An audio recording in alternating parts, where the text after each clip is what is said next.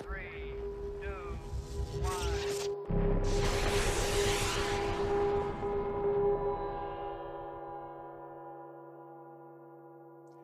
Hello, everybody, and welcome back to Blockchain Won't Save the World. The students are back, and today it's Aussie Students React to Blockchain. And we've got a really talented group from UNSW in Sydney, Australia, to talk us through some of the most interesting blockchain projects they've seen. We're going to talk through what they like, what they don't like, what they'd like to know more about. And kicking us off is Ambrose. Ambrose, you're going to talk about Algorand, right? Yep, that's the one. So Algorand is a generalized blockchain platform, and it was proposed in 2017 by Silvio Micali. But sort of what is a generalized blockchain? So most people now have heard of Bitcoin and blockchain in general and have a basic understanding of what they are. However, a lot of the time it just gets simplified to cryptocurrency or crypto. And so the next step in this blockchain technology is to create a platform that allows for more complex applications that can do more than just transfer tokens and currency between users. And this is the goal of Algorand. In fact, their vision statement is a world where everyone creates and exchanges value efficiently, transparently, and securely. So now just for some quick background on Algorand and sort of what they're doing in the blockchain crypto space. Firstly, the creator, Silvio Micali, is a world-famous cryptographer known for his work in zero-knowledge proofs and public key crypto systems and other areas in that field. This gave Algorand some initial trust as it had a somewhat famous name behind it. And then from a technical standpoint, Algorand is doing some really cool things in the space. It's been marketed as the first pure proof-of-stake platform. It uses a modified proof-of-stake consensus algorithm that provides near-instant transaction confirmation with a high level of security, allowing it to be a public permissionless blockchain, meaning that anyone in the world with an internet connection can join and participate in the network. I'll just quickly go over the three main components of the consensus algorithm because it is actually really interesting from the technical point. So as I mentioned, it's split into three mechanisms: the block proposal, a soft vote, and then lastly, a certify vote. So in the first block proposal stage, random participants are selected to propose blocks, that is, add transactions to the chain. Then in the next stage, a completely different group of participants are chosen to reduce those block proposals down to just one block. And this is accomplished via a weighted vote. And then lastly, a third group of unique random participants are selected to certify the block proposed in that soft vote. This last step is more of a validation step. It's to check for the double spend problem, overspending tokens, and sort of other faults in the transactions. The security in the consensus algorithm comes from the fact that in each stage, the random participants are selected privately using a verifiable random function. Since the participants for each consensus round are selected privately, adversaries don't know which peers and nodes to compromise, as by the time the participants of each round are revealed, they've already completed their roles. And then as the user base grows and more users become a part of it and are participating, it becomes increasingly difficult to launch any sort of network attack on Algorand. With this, Algorand has quickly become a well-established generalized smart contract platform with many developers and partnered organizations that allow for almost any sort of application. I'll briefly just touch on some of the areas it's currently being used in, and then I'll just mention two use cases that I think are really, really interesting. So far on Algorand, it's been used for infrastructure, supply chain, the public sector, gaming, digital assets such as NFTs, privacy and identity applications, and then of course the big one, decentralized finance. So just two quick use cases that I think are super interesting and showing sort of the versatility of Algorand. The first one is the Marshall Islands. It's become the first nation to adopt a digital currency as their national currency with the goal of envisioning a more open economy for its citizens. This was announced back in March of 2020 and has been under really strict criticism and close watch, as this could be the start of governments accepting and establishing cryptocurrencies. Depending on the adoption rate, this could have large and lasting impacts on the global economy. One advantage of this sort of currency being adopted by a government is that you can actually codify the fundamental economic mechanisms via smart contracts, such as inflation rate, which starts to limit the influence that large central financial institutions have on the currency, which is sort of the standard system most governments run now. The second sort of use case is Meld Gold. And so Meld operates as the standard crypto token. However, they have the unique idea of pinning each of their tokens to a metric gram of gold that Meld stores in their own private vault. It gives the token a foundation for its pricing because it's pegged to the price of gold, but it also gives users and the traders of Meld Gold the safety of investing in the precious metals market without having to store any of the metals yourself. This allows for users to invest in real world assets, but only via a cryptocurrency. And so now that's sort of like a background and a summary of sort of what Algorand is. But what I really like about it and what I find really fascinating is how generalized it has become. I've only touched on sort of 2 of the use cases, but it is really being used in a ton of areas. And I think it's going to only grow in the coming years. One concern that I do have, though, and I'll pose this to the group, is with the rise of these sort of generalized blockchains that are allowing for multiple applications, are we going to see competitor platforms rise up like we did with like the streaming services? Netflix had a monopoly for many years, and now every media company has their own sort of streaming service. Are we going to see Algorand dominate for some years and then have everyone else sort of create a competitor, creating a sort of a fight for the top blockchain, I guess?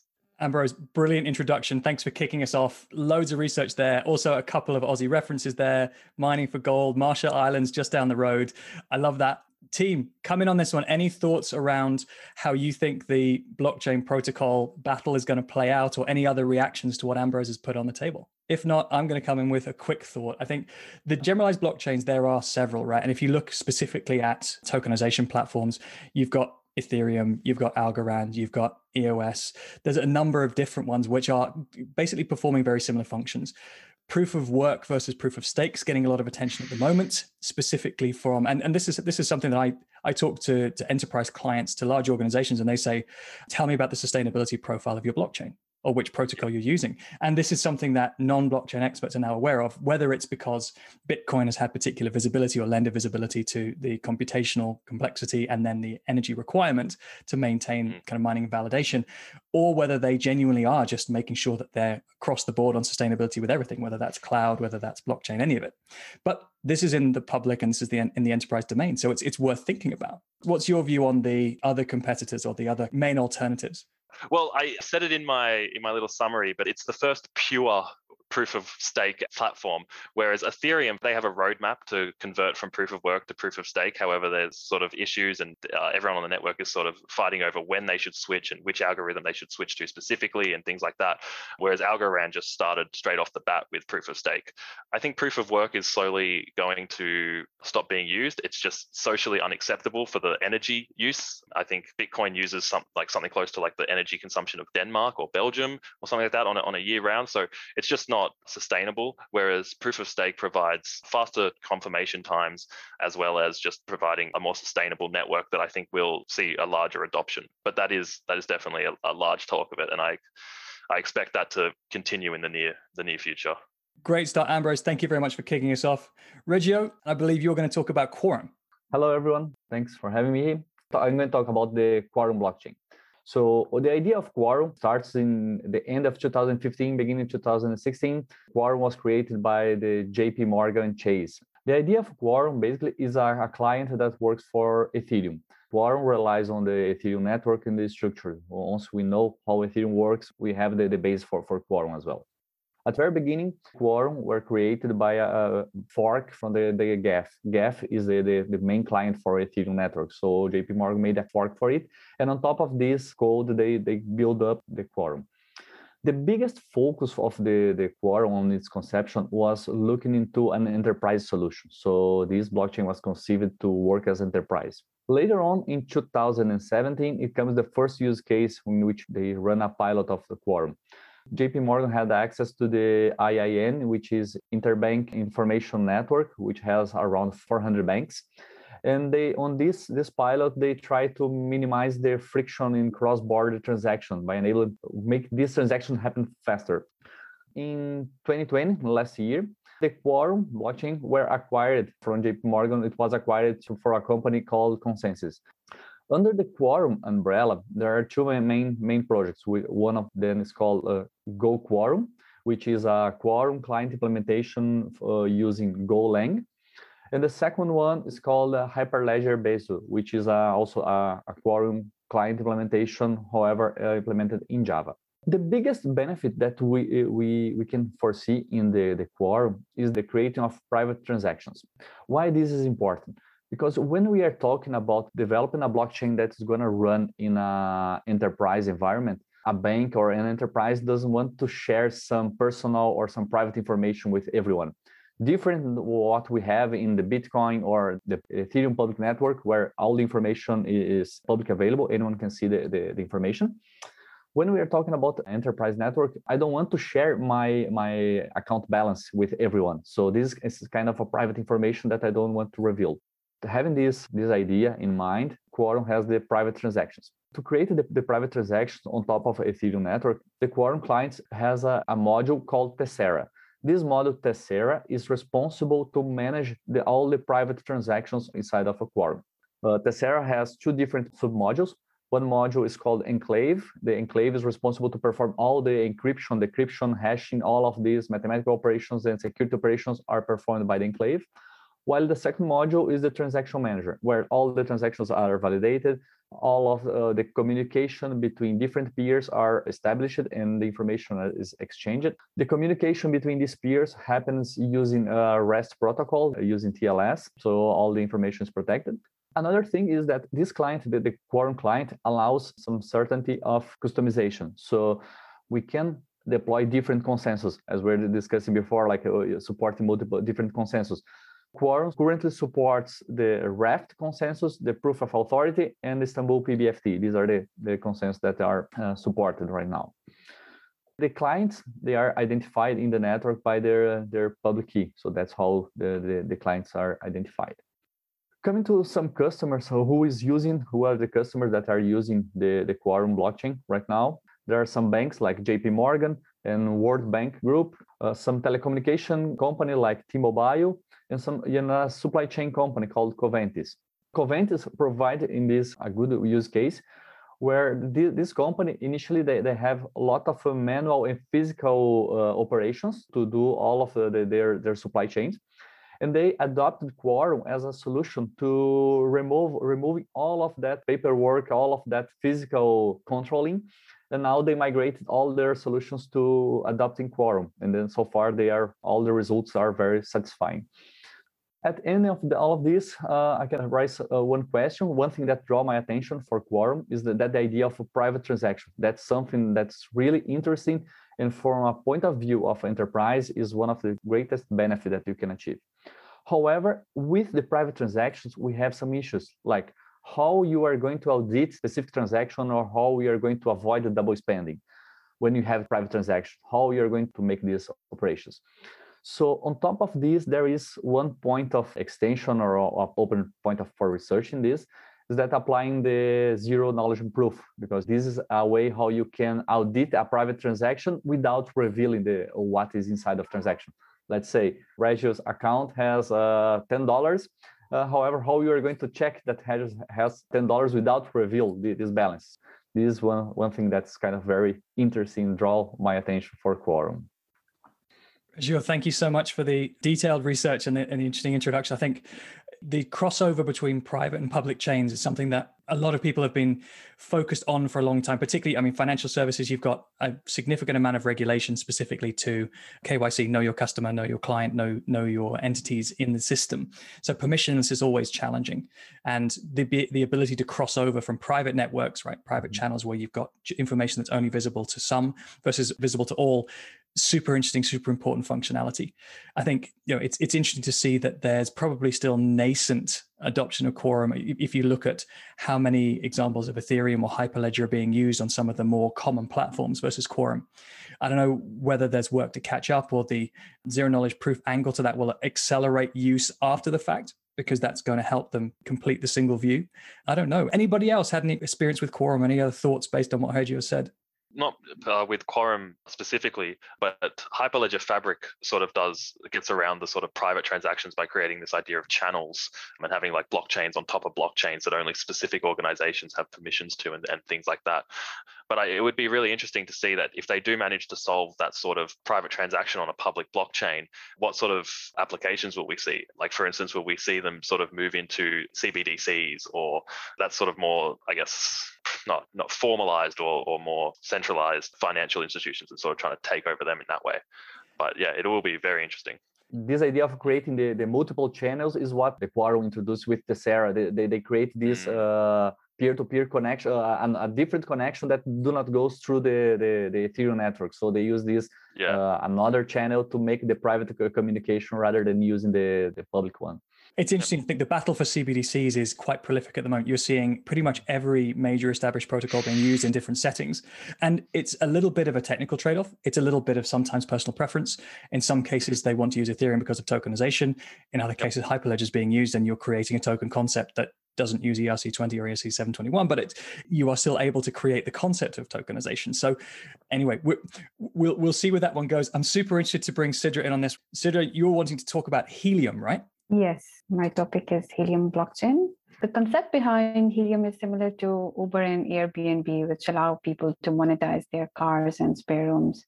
Helium, which was officially announced in July 2019, is innovative as much simple, where you can have a small device connected to your home internet.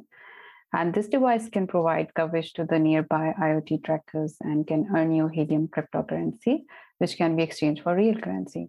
That's the concept, and how, more technically speaking, how it works. It's basically a hotspot, which is designed to provide a long-range wireless network for low-power sensors and trackers. The backend protocol which it uses is LongFi. It's a combination of LoRaWAN wireless protocol and Helium blockchain, which works pretty much similar to how cryptocurrencies work, such as in case of Bitcoin. But instead of proof of work, Helium blockchain uses proof of coverage. Proof of coverage basically verifies that hotspots are located where they are claimed to be, or in other words, on continuous basis, if those hotspots are honestly representing their location and the coverage they are creating from that location. So now there are two good things about and interesting points to note about Helium blockchain that I think are important to mention. One is the level of automation and the ease of setup that it provides. Essentially, what you only need is to set up the device and connect it to your home internet. And what you are basically doing is you are empowering the IoT concept by providing more and more network coverage to the nearby IoT devices. The second good thing about is that how proof of coverage works.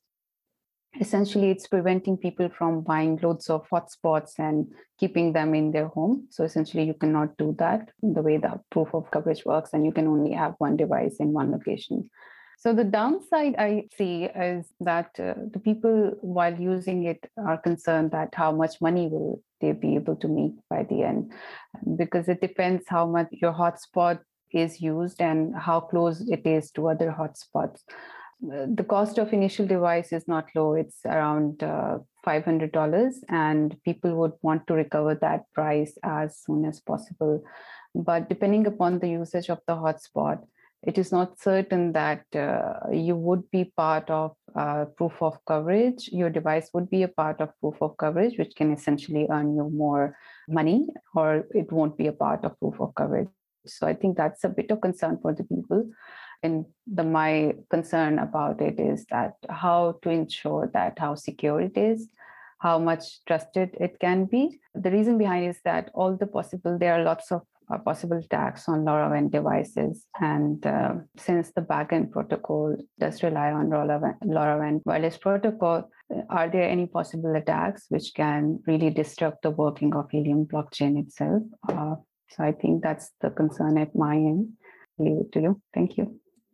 Sidra, super interesting. Really, really like this example. I mean, the idea of providing sort of democratized Wi-Fi coverage for sensors is super, super interesting. In terms of challenges around scaling, definitely see that individuals, you've got to get a lot of individuals' homes to be able to get that scale. But if you start thinking about the enterprise space, those that have multiple locations, imagine a Starbucks or a Costa Coffee or somewhere clipping into Helium protocol and making crypto to enable sensors and other devices, locations that have got, multiple McDonald's, whoever it might be. You've got a really interesting angle there. I wonder from a bandwidth perspective, whether there are any challenges of where families have got lots of different devices going on at the same time. Security is one. Tax, you mentioned tax would be a really interesting one for me, because if you're reselling theoretically, a service which is your Wi-Fi bandwidth, is that a taxable asset for individuals? And how do you manage to account for that? How do corporations account for that if they want to play into that? So really interesting. So Jan, you picked a popular one here. You want to talk about OpenSea? Yeah, I'll be talking about OpenSea. So many really more detailed ones. So this one is going to be less brain hurts for me. Okay, so for the OpenSea, right? So OpenSea, it's actually a marketplace to buy and sell the NFT or non-fungible token, which is like the token that is unique and like immutable. That could be, you can look at it as a pointer that point to some asset. like mainly digital asset currently because it's more convenient to deal with and interact with the platform. So the OpenSea run on Ethereum network, but they just declare around the beginning of this year, around February, that they have a plan to extend to Tezos as well. That's one thing. And the platform itself mint the token with the standard of ERC 721. So it's pretty much the standard to make a unique token, and it has minimum interface to be able to manage, to own, to trade the unique token among users within the network.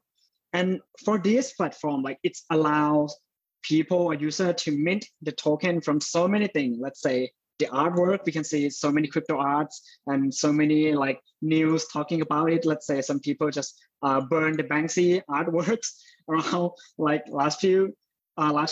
And then something else like music, or even like a domain name, like some popular domain name gets sold really, really expensive price, or even all the digital asset inside some virtual world or some video game that run on top of the blockchain network also can be considered as an asset and be mint, and of course it can be sold on the network. So this is really like really broad feature, and that's the reason why OpenSea or this kind of NFT area become one of like really biggest area that people from non-technical background or know nothing about blockchain start to get like the start or get a touch on what blockchain technology is. So many, I'm currently in the Thai digital artist community, and many of artists there currently like start to learn how to use MetaMask, how to transfer, how to mint the art and sell on the OpenSea. So, and you can see like there, aside from like burn the Banksy artworks, there's also like some internet memes like the disaster girl, which is like the memes that the girl smile with the burning house. That one, the woman inside the photo, which is like actually herself, sold that art on the NFT platform, and it get up to like 500,000 US dollars. So it's really like new and interesting thing. But so what I actually really like about this is that it provides so many opportunity to do, not only the artists, but so many people start to find a way to make money or make benefit from this. Let's say some people that really good at digital or pixel art. Some of them play some virtual world. Currently, there's a platform for virtual world like Decentraland, or another one called Sandbox, which is pretty much like a video game that you have a character inside the virtual world. You can create some asset, just create some cosmetic vehicle, and then you mint a token and sell it inside. So like some people actually make money and make a venue on top of this, which is really good opportunity. Like it's not only limited by the crypto arts or like painting or digital arts. And another thing that I really like this platform is about how the token is mint, because there are other platforms for NFT marketplace as well. For example, the Rarible. But this one, when you want to list some of your artwork, the token going to be mint right after you list it. So it means the seller have to pay the gas fee to list the works. But for OpenSea, you can list how many as you want. You can edit the price. You can do whatever you want. And the token going to be mint at once, only when the art gets sold. And which save a lot of money on gas fee for the artist side or the seller side, which is really good. But at the same time, when it's get this popular, there are so many concerning points, and something that I'm not actually don't like, but really concerned about this. The first thing is that the proof of the work, like the proof of the token, the work that lists inside the platform itself, because people currently, especially from non-technical background, they look at the NFT as a proof of the originality of the work. Like you use this piece of work, you mint the token from it. So it's the pointer that point to that artwork and say, this is the original work. But in reality, it's by the platform, because everything is so decentralized. It's so difficult to say that, oh, what if I just download or screen capture some artwork, some piece of work from my phone, and then I mint from it. I mint the token from it. I sell it. So there's actually no way to prove this now. So it means like people in the currently both the buyer and the seller really have to be really careful before they sell or buy the artworks, that like, oh, the token itself is a proof of originality of the work, but not the originality that it actually comes from the artist. And over the past 2 to 3 months, there are so many cases happen in, I believe, like other community as well. But because I'm currently from the Thai artists, some of the work that being produce, like there's one artist, she made some digital artwork illustration and it get viral as a memes on the internet like 5 or 6 years ago. And then her work got mint as a token by some random guy and sold on the OpenSea. And currently, the only thing you can do is just that you have to contact with OpenSea and prove that you are actually the real artist, and then they will remove that list off from the system. So it's not actually like that is quite difficult to say and to protect the artists themselves as well. And that's why just not only how beautiful or good the work is, the other thing that makes the NFT or that piece of work has a value is the proof of the artist that I'm actually that person. And some artists decide to rely on some centralized company or physical documentation that prove that I am that artist. And so I kind of have a question, if you still have to rely on that, so why use the blockchain in the first place? Or is there anything that blockchain can do to solve this problem?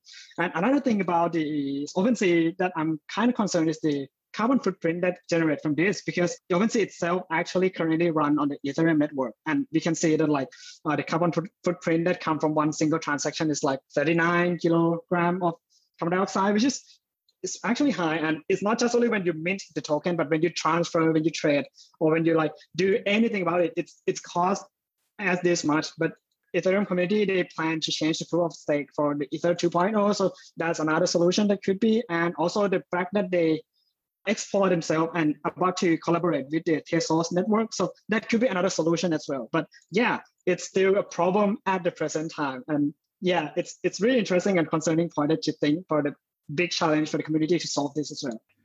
Jan, thank you so much for that. Really, really great in-depth. And also specifically that you are an artist or part of the artist community, so you have a particular stake in this particular type of platform, I think is super interesting. A whole bunch of challenges in there, right? In terms of the authenticity. What blockchain and OpenSea and tokenization generally has given us is democratization of being able to find a platform to launch content. And you've seen a proliferation of hundreds and thousands or millions of tokens that may be of value, maybe of not, maybe fraudulent, maybe not. I had a conversation with somebody the other day, hopefully able to say more about this in future, but people looking specifically at AI algorithms to identify and vet whether IP on tokenization platforms or on minting platforms is already owned elsewhere, or being able to link some sort of attribution of IP if it's not original art or if it exists elsewhere, to try and reduce the risk of scamming and so on. But really, really interesting issues. And in a platform and a topic so early, you're going to see some of these teething problems. And it's, I guess, frustrating. But at the same time, your friends, the other artists that you work with now have a platform for monetization, for sharing that they wouldn't have had before. So I think that's super interesting. From the other students, do any of you other guys have NFTs? Do any of you guys have a stake in this? Any other thoughts? I don't have any NFTs, but I think it raises a really interesting question of the trade-off of this sort of like a concept that's been really popular in blockchain of rubbish in, rubbish out. Blockchains are only as good as the data that's being put on them. So you have all these immutable and decentralized functionalities and principles that come along with it. But if you're putting incorrect or wrong artists, or you're just taking data and you're putting it on the blockchain, then there's not much you can do. And it sort of there becomes this trade-off of, especially with OpenSea, of do you bring in some centralized authority that can validate all of the NFTs that are being minted? Or do you, as you said, maybe bring in some sort of other mechanism? And I think we'll push forward with that in the coming future and hopefully get some good results. I'd love to see a decentralized approach to this, is saying, actually, how could we do decentralized arbitration of IP? Could we look at having a panel of, it could be automated, it could be non-automated, vetting whether we think a particular dispute or a particular piece of IP is owned. So rather than having a company, you could still open it up to the community. We could spend hours on this topic alone. Jan, that was a really brilliant overview. Thank you so much. Rama, the topic of digital identity and self-sovereign identity has escalated significantly in the last 18 months for a number of reasons. And I believe you're going to talk to us about sovereign. Yeah. So the main issue is the decentralized identity management. Identity management is always a complex issue because identity data is the most sensitive and the personal information. And in today's digital world, our identities are scattered everywhere. Most of us have lost track of the countless set of registration forms that we have filled on different sites and provided our personal identity information with faint assumption that the provider can be trusted and will secure our data. The result is, unfortunately, there's such centralized identity providers have become regular and easy targets for hackers. So we can have that kind of news very often. So self-sovereign identity concept actually just evolved, where the digital world no longer requires users' data, but can validate the identity by just accepting a verifiable credential that is issued to the user by competent and trusted identity authorities. So in reality, we can just sim it like each time we, the holder, can board an airplane or rent a car. So we can just prove our claims by opening our digital wallet and presenting the proof of our identity credential to a person or organization who needs to verify our identity or our driving license. Users actually do not need to reveal their full identity. Only the proof of possession is enough to reveal. Here, actually, blockchain takes the role of a trusted third party to create the trust between credential issuer and the verifiers. So blockchain mainly replaces the trust in a human or central directory with trust in mathematics, and thus basically decentralizes the identity management system. So simply we can say that blockchain technology allows the self-sovereign identity model to work, and self-sovereign identity allows people to own their credential data rather depending on some centralized identity provider. The first well-known use case that I want to mention here is that the Sovereign. So Sovereign is a well-known organization that offers such self-sovereign identity solutions. Sovereign network requires blockchain for self-sovereign identity because blockchain is a cryptographic ledger with immutable records. And such kind of characteristics of blockchain aligns with sovereign self-sovereign identity model. Another use case that I want to mention, which one is really exciting, that Estonia's identity system. So as a very first country in the world, Estonia has developed a blockchain-based identity system for its citizen. The Estonian government has deployed their blockchain and has integrated it with their e-health records and some other public services. So Estonia may be the only country where 99% of public services are available online. So with almost all public services online, it's said that Estonia saves 1,400 years of working time annually, which is pretty exciting. So the most important thing is Estonia's application of a digital identity service showcases many benefits of implementing self-sovereign identity. But despite that, not all countries actually accepting such solutions. For example, we have seen several elections throughout the world has taken place face-to-face, even in the mid of such worldwide pandemic situation as well. So that means people need to appear in person to prove their identity for voting. Despite of Estonian example, why other countries are not considering such identity solutions? So this is something like what I just concerned about, that is this something like the stakeholders from other countries are doubtful of blockchain's transparency? This is my first concern. And another concern about self-sovereign identity is that this is actually naturally imposes more personal responsibility from security perspective. So considering time, money, and technology that companies deploy to secure their data only to continuously suffer hacks, malware, or ransomware. Now think about shifting such security responsibility from companies to yourself. So undoubtedly, this is a huge responsibility. So any accidental occurrences like losing some secret key to open my digital wallet, so that kind of occurrence may be a reason of losing all identities overnight. So what I'm just wondering whether people are well equipped or technically sound to deal with these on their own. So this is the second concern. Another issue that I'm just curious about, that how this identity solution provider like Sovereign is going to convince the users that this is safe to use their identity credentials. So what I think that first it is needed to earn the trust of the public, because already some people suspect that some other technology, verifiable credentials, can also be abused for some kind of surveillance purposes. So this thought actually comes watching another decentralized identity platform called Known Traveler Digital Identity that is specified by World Economic Forum.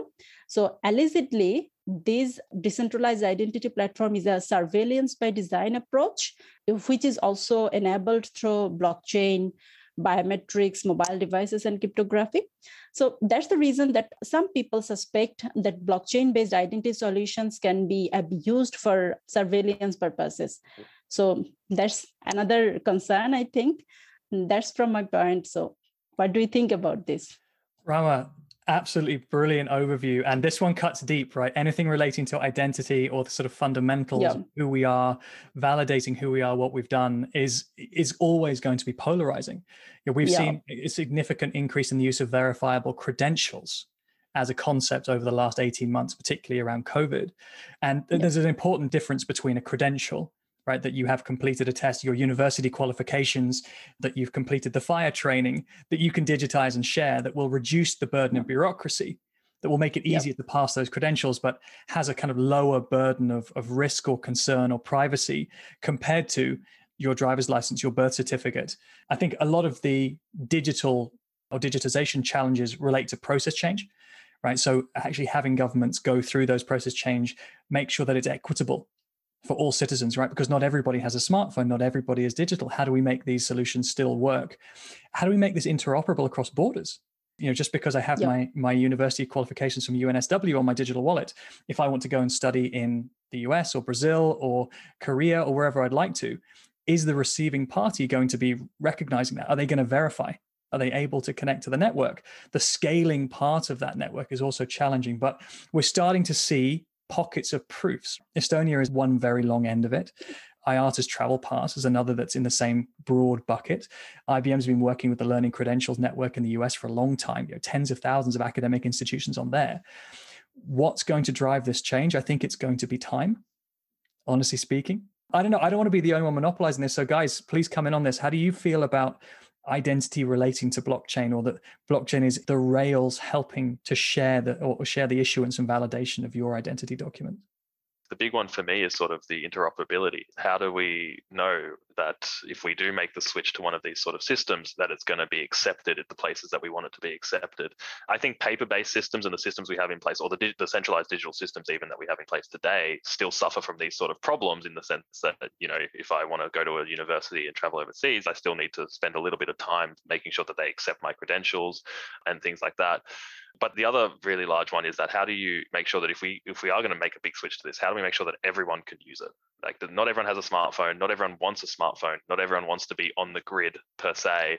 But if you're going to make, a large switch, the whole population sort of has to be on board for it to really work.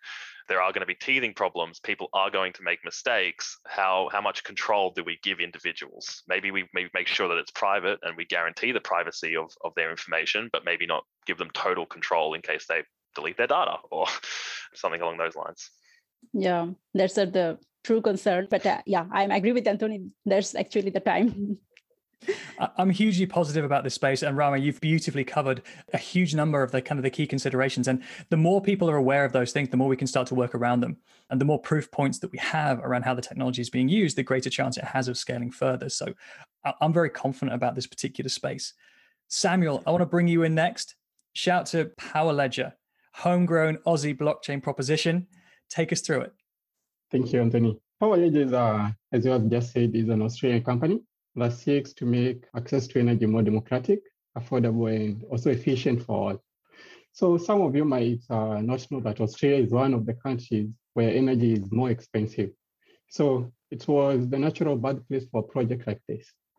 So the ballooning energy prices are mostly blamed on the transition from coal-fired energy towards the greater adoption of distributed renewables. So in the past 15 years, a lot of renewables such as solar and wind have been installed. So most of these renewables were installed by government subsidies, but these subsidies have been cut back. So hence the high energy prices.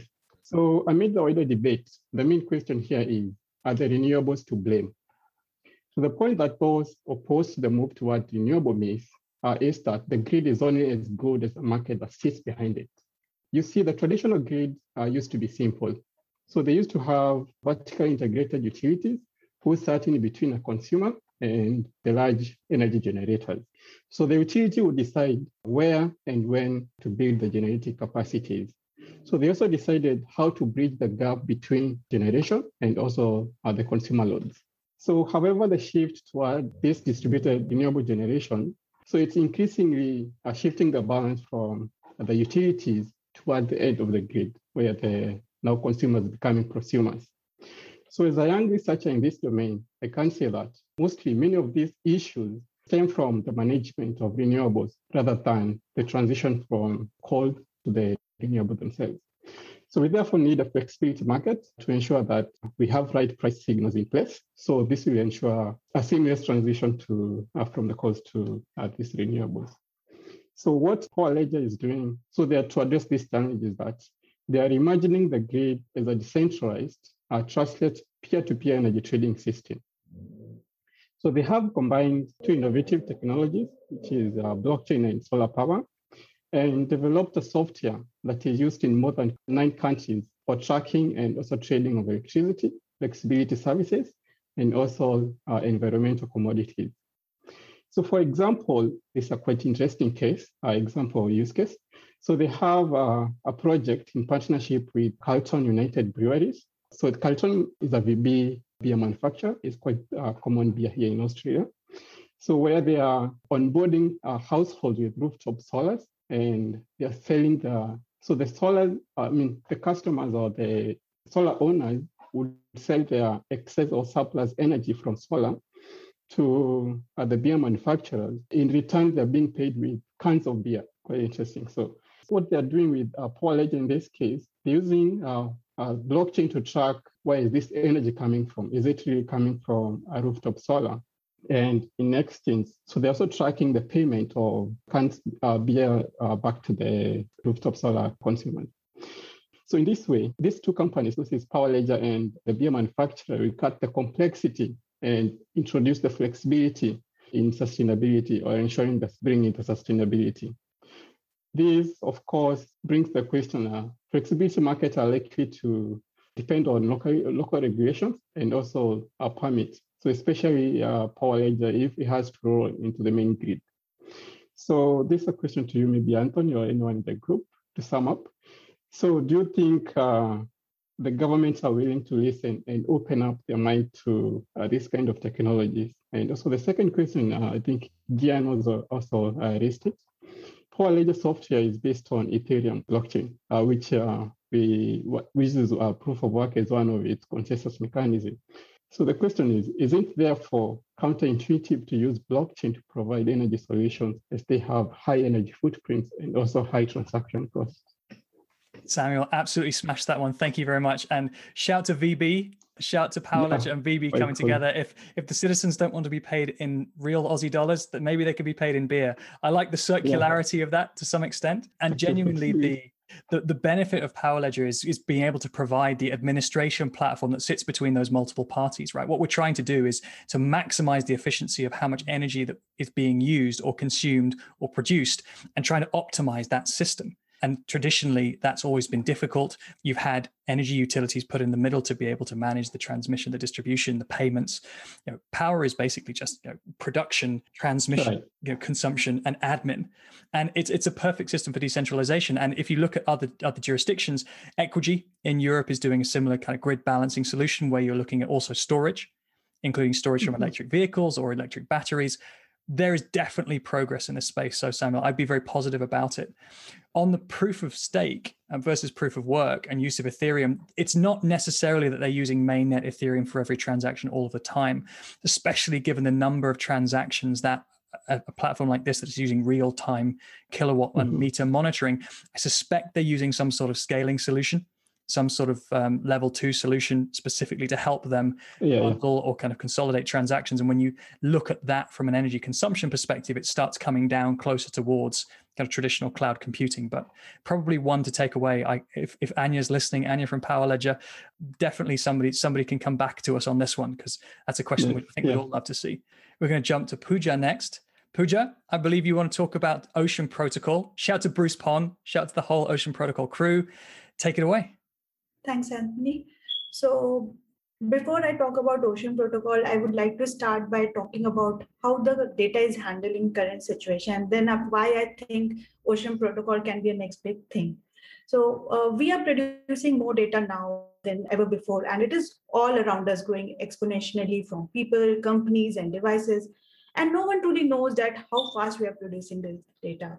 But here's a fun stat from a European Commission study. Like, according to their report, the world creates about 29,000 gigabytes of data every second. And they estimated that the value of the data market is worth trillions of dollars a year. So what happens with all this data? Well, one key data consumer is AI, particularly deep learning. And the more data is fed into the AI models, the better these AI models become and capture more value. So every person generating a stream of data, the problem is that we don't own it. Currently, these data is logged by many big tech companies like Facebook and Google, who are basically data-driven companies. And we give up our data for free to these companies, and these incentivize the data by tailoring and targeting ads back to us. So I read one report that estimated that an average US consumer can make $240 per year just by monetizing their data for digital advertising, which Facebook is currently earning with their data.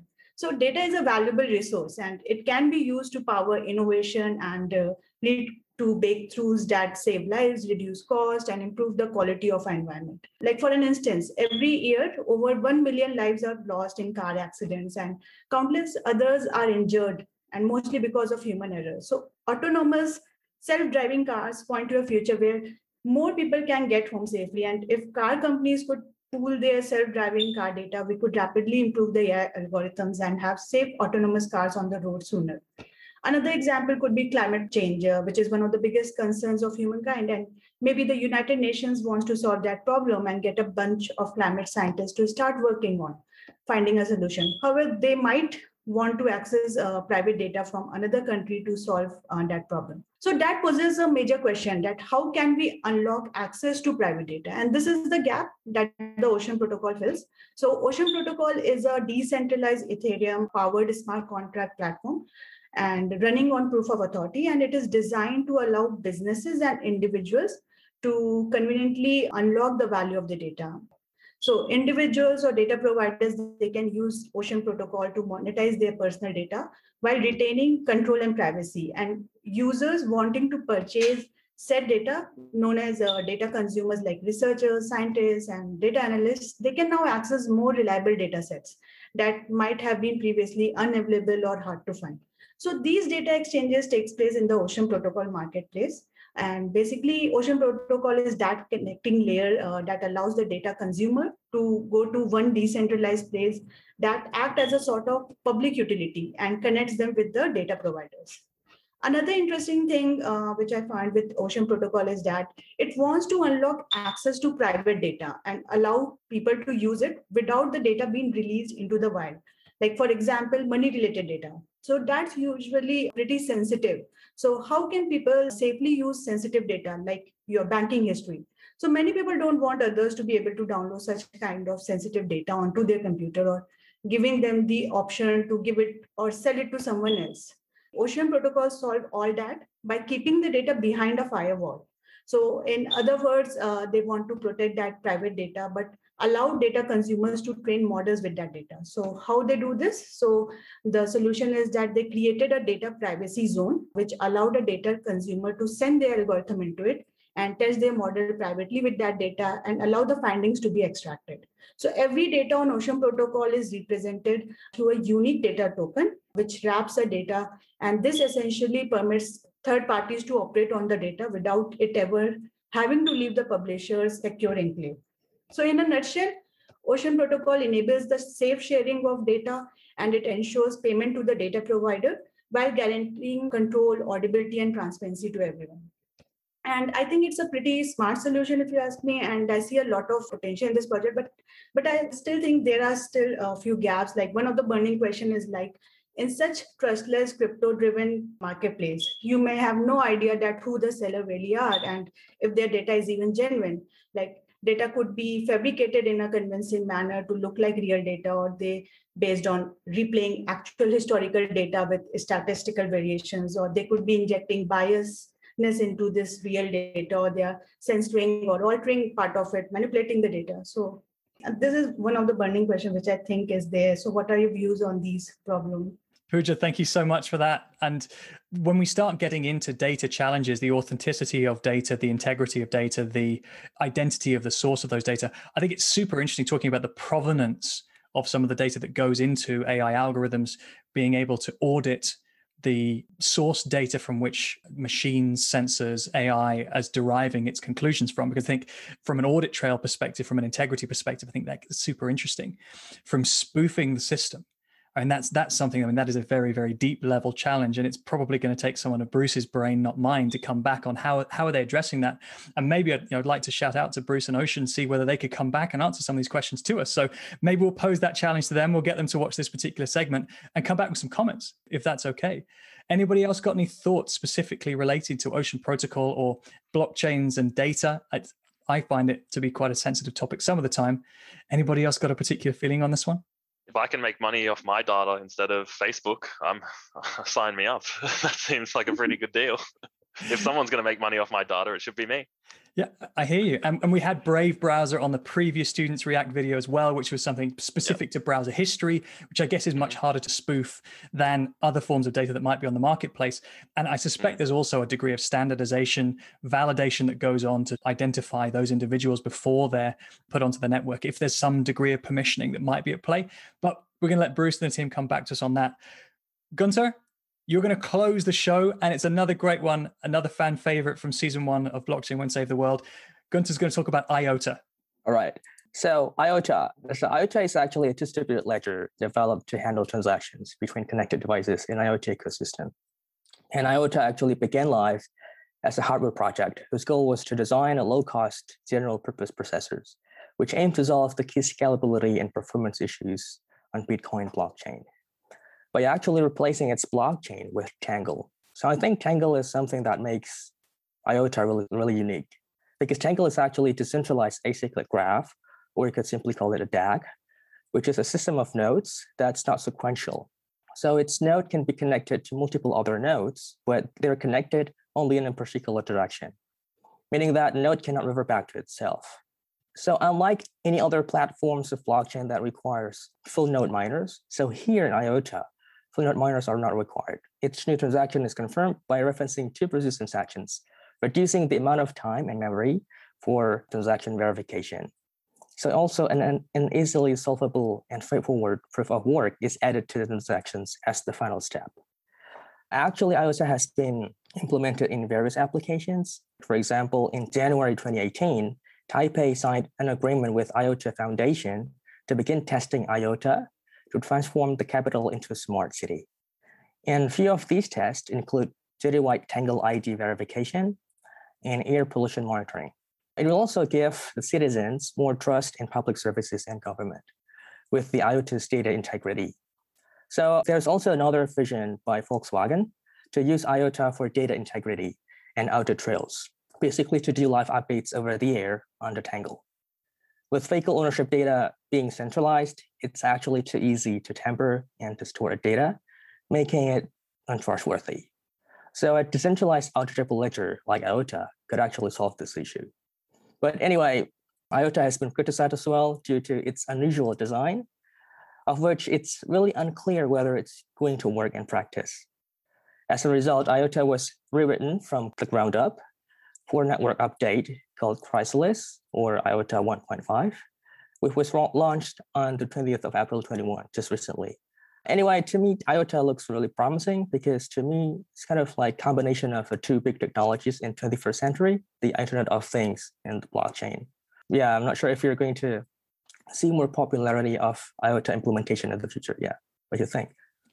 Gunter, thank you so much for that. And a really nice way to end the show. I think it's the ability to connect IoT devices, sensors, vehicles, city elements to a decentralized network that's lightweight, that has the opportunity to validate transactions quickly and easily with low cost. When you talk about those digital capabilities, you start saying there's a huge amount of potential in being able to create that sort of connectivity, that sort of validation. A little bit tongue in cheek, but having Volkswagen talk about data integrity is something that is definitely give me a wry smile when I hear it. But this is certainly something that they're turning a corner. And if they're looking at ways that they can do that, and specifically vehicle data, the amount of information that's coming from vehicles on a regular basis, whether that can be used for public good, societal good, to some extent, there's a lot of talk about monetization of vehicle data as well. Is it my vehicle? Is the data owned by me? Is it owned by the manufacturer? And we're going to see some really interesting legal battles on that one, I think, because actually, as you're driving around, there's a huge amount of information that vehicle sensors, cameras, etc., could be sharing for providing public good. And you need that to be lightweight, low cost. You might need to be cross-border if you're connecting that up to things like Ocean Protocol to be able to start creating a marketplace of vehicle data or sensor data or traffic data, drone data, if you want to go there.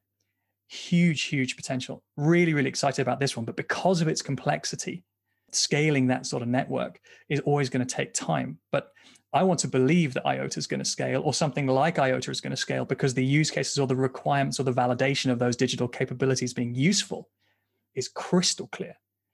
It leaves me nothing more to say. Thank you so much to the students of UNSW. You guys have absolutely smashed it today. Excellent research, excellent and well-argued concerns and validations. I'm going to go back to some of the protocols we've mentioned, some of the projects we've mentioned, and try and see if they can come back specifically on your questions. They'll do a much better job than I will, I'm sure, to be able to answer some of them. And shout to all the professors who've allowed you guys to take a little bit of time out of your day to join us today. So Professor Salil, Professor Raja, Dr. Helen, and Dr. Volkan. Shout at UNSW, shout to Sydney, shout to Australia. And guys, thank you so much for joining us. Thanks again for listening to the Blockchain Won't Save the World podcast. As always, opinions in this episode are mine and those of my guests alone. If you want to find out more, please feel free to connect with me on LinkedIn. Check out some of the other episodes on the Blockchain Won't Save the World podcast, and check out the YouTube channel, also called Blockchain Won't Save the World. Stay safe out there.